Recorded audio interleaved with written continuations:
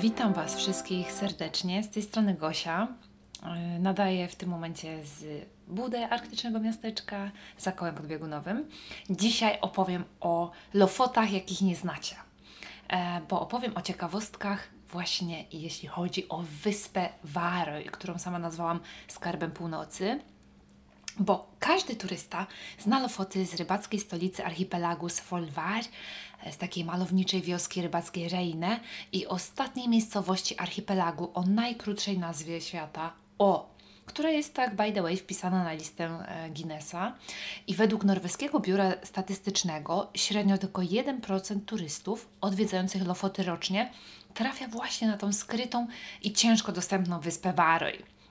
Jeśli Ty szukasz miejsca na Lofotach, z dala od zgiełku turystów, od hałasu i takiej idyllicznej ciszy i egzotycznej przyrody, to wyspa Værøy jest naprawdę idealna.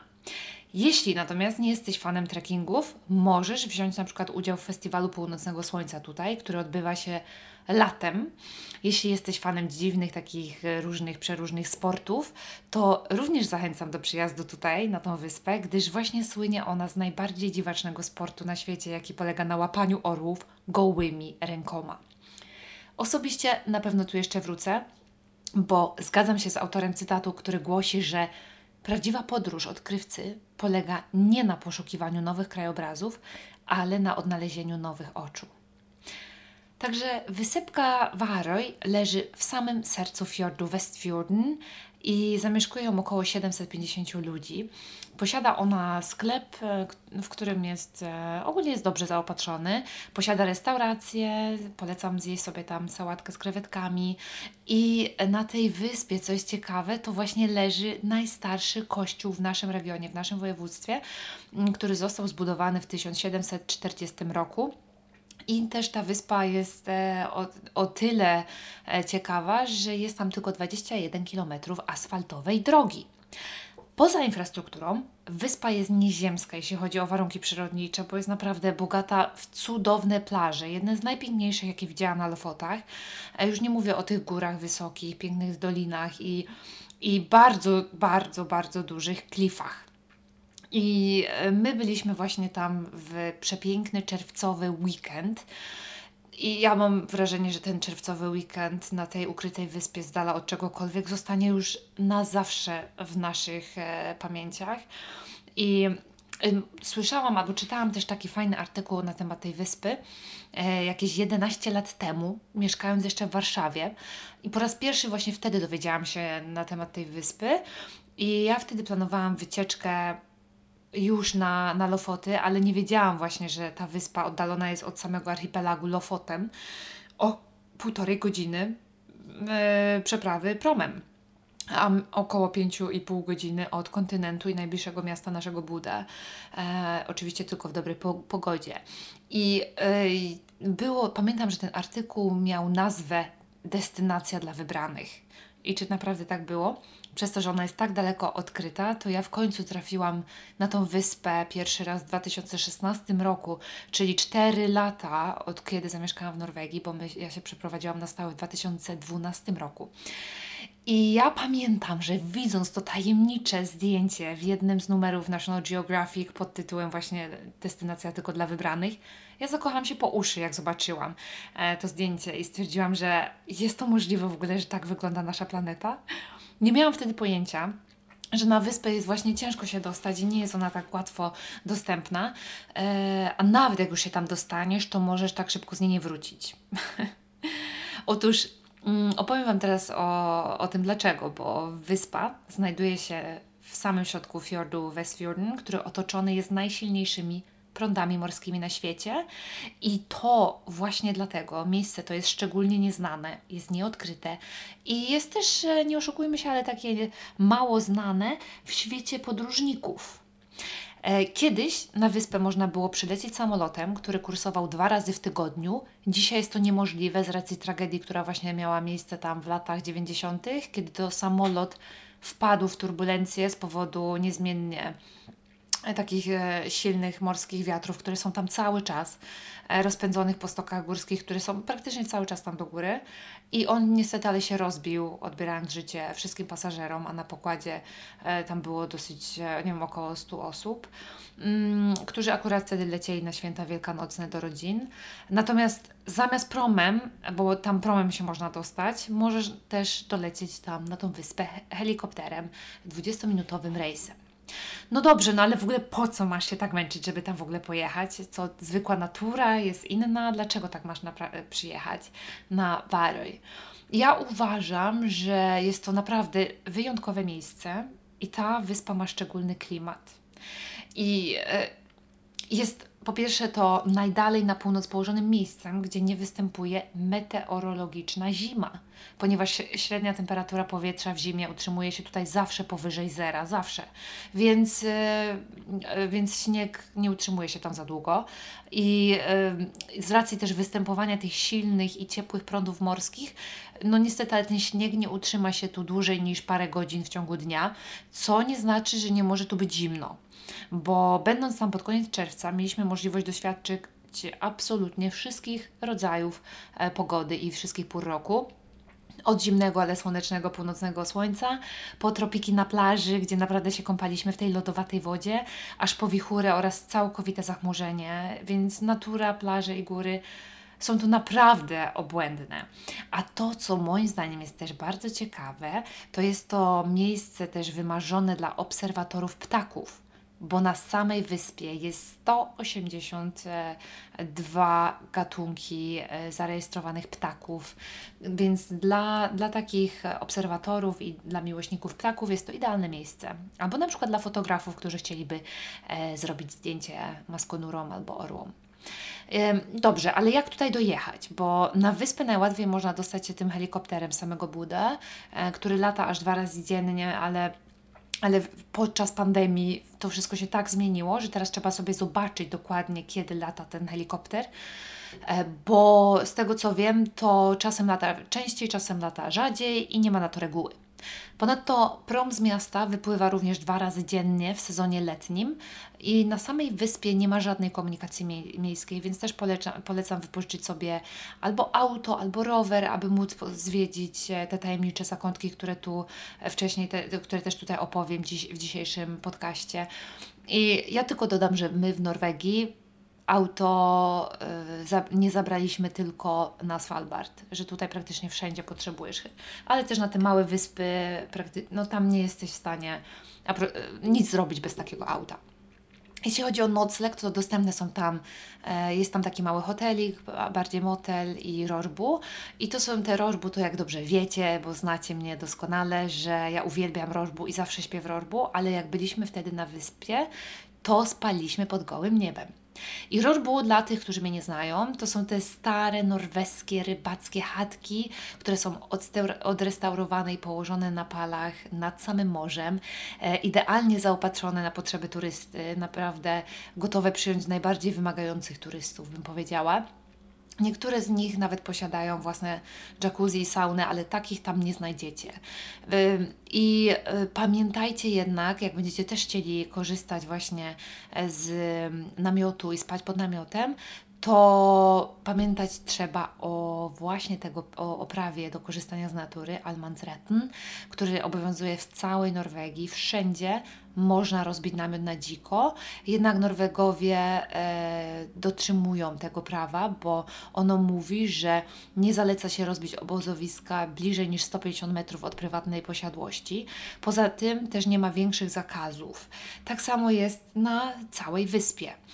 Na nasz kemping my wtedy wybraliśmy jedną z piękniejszych plaż, położoną na zachodniej części wyspy o nazwie Nordlandshagen, co dosłownie znaczy ogród Nordlandu, czyli naszego regionu. Polecam to miejsce, bo było przeurocze.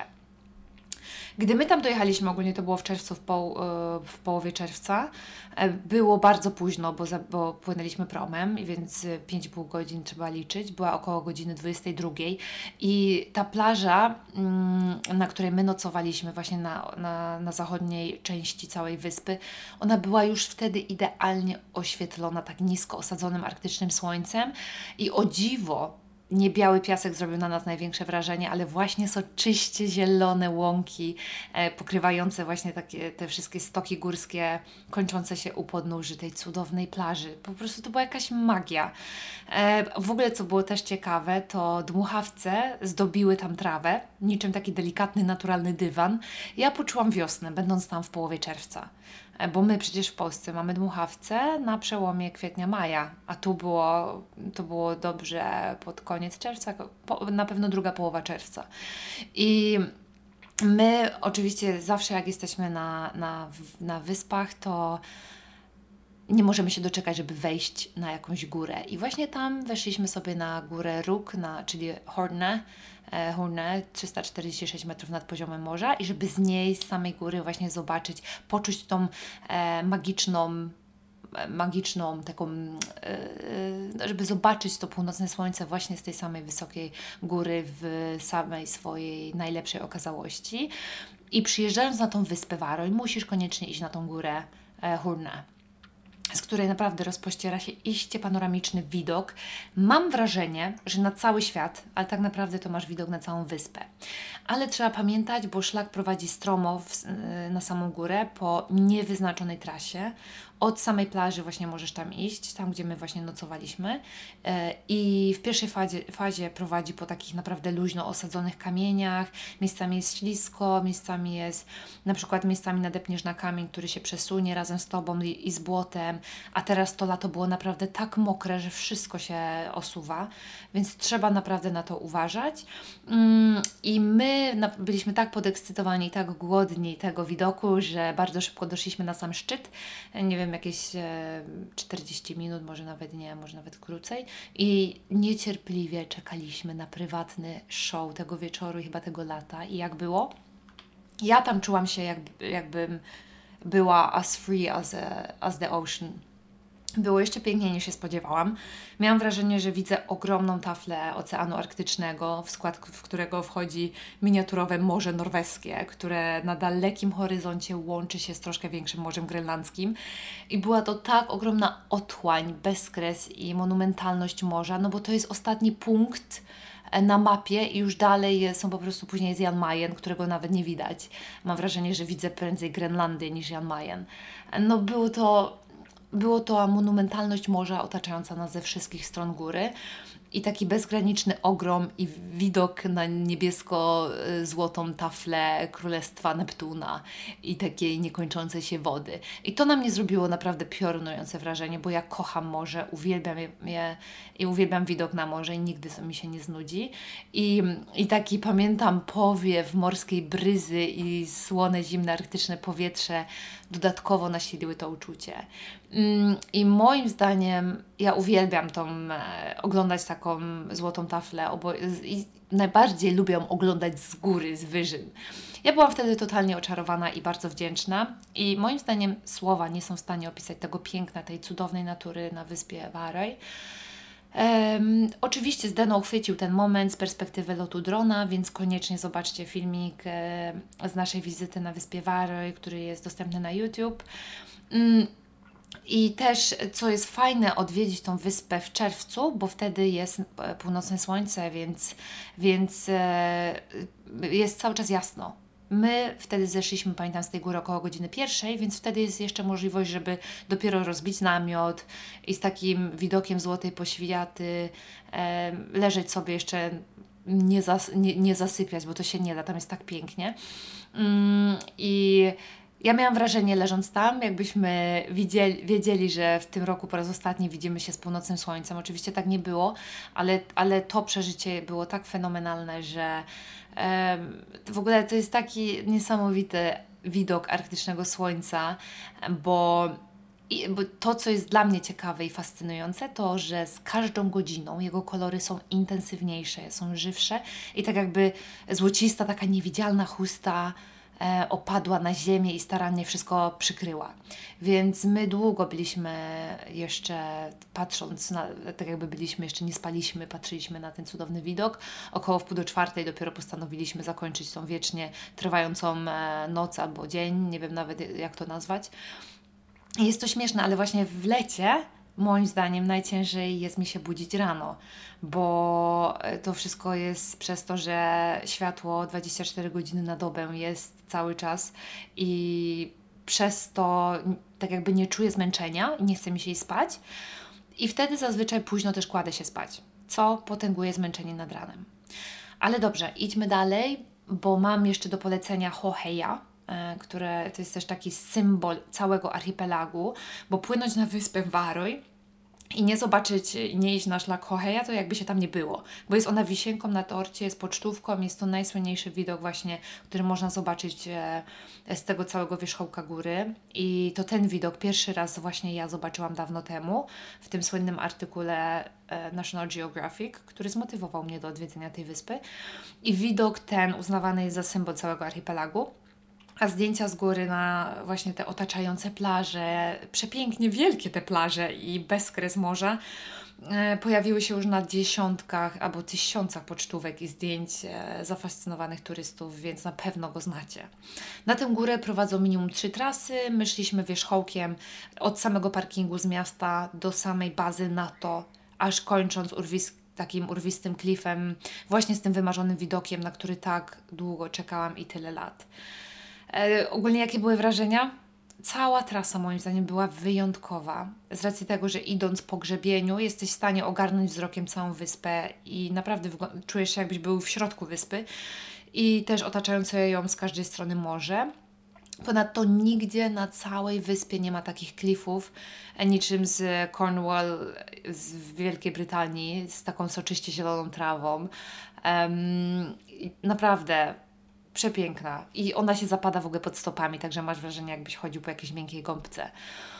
Oczywiście mi nie udało się nasycić widokiem i największe wrażenie zrobiło na mnie właśnie te ogromne plaże u stóp 400-metrowych, pionowych, skalistych i dość wąskich gór.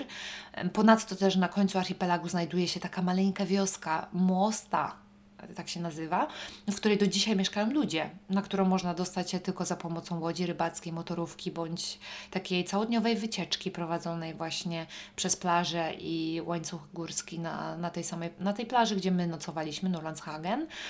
I ciekawostką też jest to, iż właśnie z tego miejsca pochodzi rasa psów Lundehund, zaklasyfikowanych do północnych szpiców myśliwskich, wytrenowanych do łowienia maskonurów, które były głównym źródłem utrzymania się mieszkańców tej osady w dawnych czasach. Widok był niczym z bajki. Niestety maskonurów nie widzieliśmy, ale po to jeszcze z chęcią wrócę tam w innym terminie. Kolejna góra, która też zasługuje na uwagę, to Norrlandssnupen, 450 metrów nad poziomem morza. To najwyższy punkt na wyspie. Cudowna ścieżka prowadząca na samą górę była moim zdaniem za bardzo stroma w ostatnich partiach i te ostatnie metrów dla mnie było zdecydowanie za bardzo strome, bo miałam wrażenie, że zaraz spadnę do klifu, który mnie pogryzie i w ogóle już nigdy nie wrócę, pochłonie mnie i zostanę tam. I przerosło mnie to, przyznaję szczerze, bez bicia od razu, bez problemu, bo trzeba było się wspinać po dość mokrej ścianie, trzymając się za pionowo wiszącą linę. Więc dla mnie to było jeden zły ruch i Cię nie ma. Tam nie ma miejsca na błąd. Ja kiedy przeprowadziłam się do Norwegii, walczę z lękiem wysokości prawie każdego dnia, bo mam go, ale walczę z nim, nie chcę, żeby mnie ograniczał. I tym razem on ze mną wygrał, bo tak strome zbocza i niedostępny wierzchołek nie lubię się stresować w taki sposób, być w górach.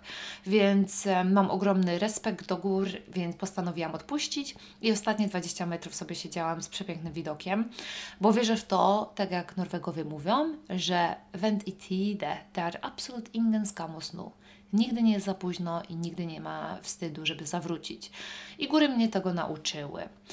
I tak samo tego, że nie podbija się góry, ale podbija się właśnie samego siebie. Ja uczę się tego za każdym razem. No dobrze, powiem Wam teraz na sam koniec moje wskazówki. Jeśli też chcesz tu przyjechać, to po pierwsze transport. Polecam transport właśnie komunikacją miejską, bo jeśli mieszkasz w Trondheim na przykład albo w Oslo, to możesz przyjechać pociągiem, który kursuje tutaj codziennie z Trondheim do Budę, a później promem, które są uważane za jedne z najnowocześniejszych i najbardziej ekologicznych promów w Norwegii. tylko że trwa to trochę dłużej. Na wyspę Værøy też polecam przyjechać na minimum 3, najlepiej 4 dni, żeby ze spokojem pochodzić sobie po plażach. Tam jest tak dużo pięknych plaż, po tych górkach i najlepiej zostać jeszcze dłużej, bo zrobisz dobry uczynek dla środowiska i dla naszej planety. Tam też, co jest ciekawe, jest dobre połączenie z internetem, więc można tu na przykład przyjechać sobie na workation albo na home office. Jeśli masz taką możliwość, to polecam. I tak samo polecam kupować lokalnie i myśleć globalnie, bo taki zrównoważony rozwój dla takiej małej wyspy jest najważniejszy. To jest coś więcej niż środowisko i przyroda, bo to jest też kwestia ekonomiczna i społeczna dla mieszkańców tej maleńkiej osady, bym powiedziała. I robienie zakupów w sklepie w Værøy jest naprawdę przeogromnie ważne dla tych lokalsów, aby Værøy w ogóle mogło być zrównoważonym miejscem docelowym i dobrym miejscem do życia. Pomyślmy o tych lokalsach, nie kupuj jedzenia, nie przyjeżdżaj tam z jedzeniem, ale kup tam na wyspie. I Værøy to też jest taka maleńka wyspa, że można bez problemu poruszać się bez silnika, albo na nogach, albo na przykład wynająć sobie od lokalsów, wypożyczyć sobie taki rower i sobie takim rowerem pojeździć po wyspie. Polecam naprawdę skorzystać z tego, tym bardziej, że tam nie kursuje autobus i komunikacja miejska jest naprawdę ciężka. Więc jak nie chcesz rowerem jeździć, to możesz zabrać auto ze sobą, samochód.